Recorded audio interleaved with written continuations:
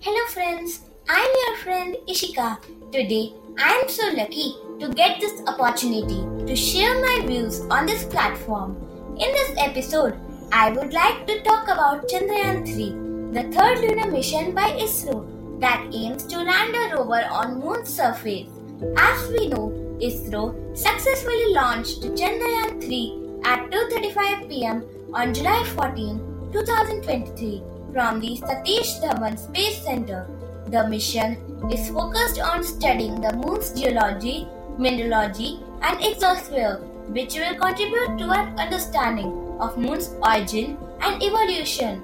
Chandrayaan-3 will take approximately a month to reach the moon from the time of launch, and hence the landing is scheduled for August 23 or 24, 2023.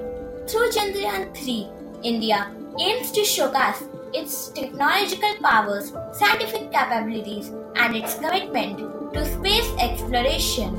I'm so excited to watch Chandrayaan-3 landing on moon. Meet you in next episode. Thank you and bye bye.